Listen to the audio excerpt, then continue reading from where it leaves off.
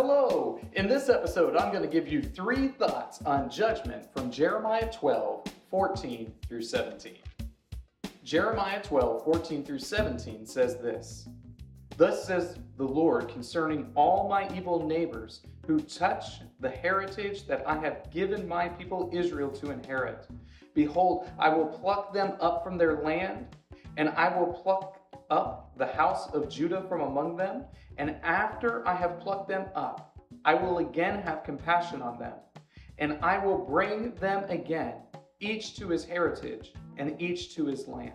And it shall come to pass, if they will diligently learn the ways of my people, to swear by my name, as the Lord lives, even as they taught my people to swear by Baal, then they shall be built up in the midst of my people.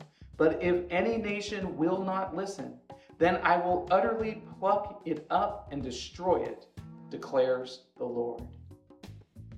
From Jeremiah 12, 14 through 17, I'm going to share with you 3 thoughts on judgment. Thought number 1, the Lord judges his people.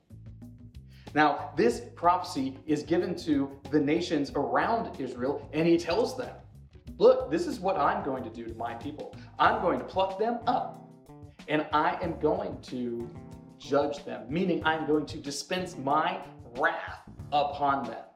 His own people. The Lord judges his people. He judges them. Why? Because they had worshiped other gods, because they had not served him as they ought to have, because they were rebellious in nature. So the Lord is punishing his people. It's important for us to know that God is not above punishing his own people. He will do it, has done it, will do it again. He does it so that they will be brought back into faithfulness with him. The Lord's judgment upon his own people that he ultimately lifts and restores his people is a means of discipling them, of making them more disciplined, of bringing them back into proper fellowship with him. It's just like a father disciplines the child he loves. Why does he do it? Because he wants that child to do better in life. So it is with God and his people. Thought number 1, the Lord judges his people. Thought number 2, the Lord restores his people. So after the Lord takes Judah up and he puts them in exile, he again will grab them and put them back into the land of promise. So he judges them, and then he restores them, puts them back. This is something that the Lord does again and again with the people of Israel. He judges them, and then he brings them back into faithfulness. He restores his people. He restores them to right relationship with him. He restores the covenant that the people had broken. The Lord is faithful to do this. So while the Lord's people may undergo God's judgment, they can trust that as they return to him, the Lord also restores his people and withholds his judgment or removes his hand of judgment that was once upon them. So thought number 2 is that the Lord restores his people. Thought number 3, the Lord destroys the rebellious. The Lord destroys the rebellious. So this prophecy is sort of demonstrating to the nations around Israel that if they will be faithful to him, that he will protect them and he will allow them to serve him, even though they're not a part of his covenant promise. He will accept them as his people, provided they are faithful to him. But if they are not faithful to him, what will he do? He will devote them to destruction. He will judge them as they are rebellious against him.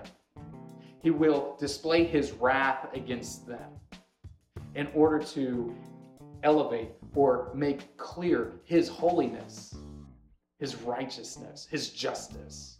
All of that becomes clear when the Lord destroys the rebellious. Now, there's some sense of this happening here and now. But there's also a sense of greater destruction that happens to the rebellious in the consummation. So as we live now, there will be nations that rise and nations that fall. There will be people groups that come up and people groups that go down. And this is all a part of the Lord's judgment upon the earth.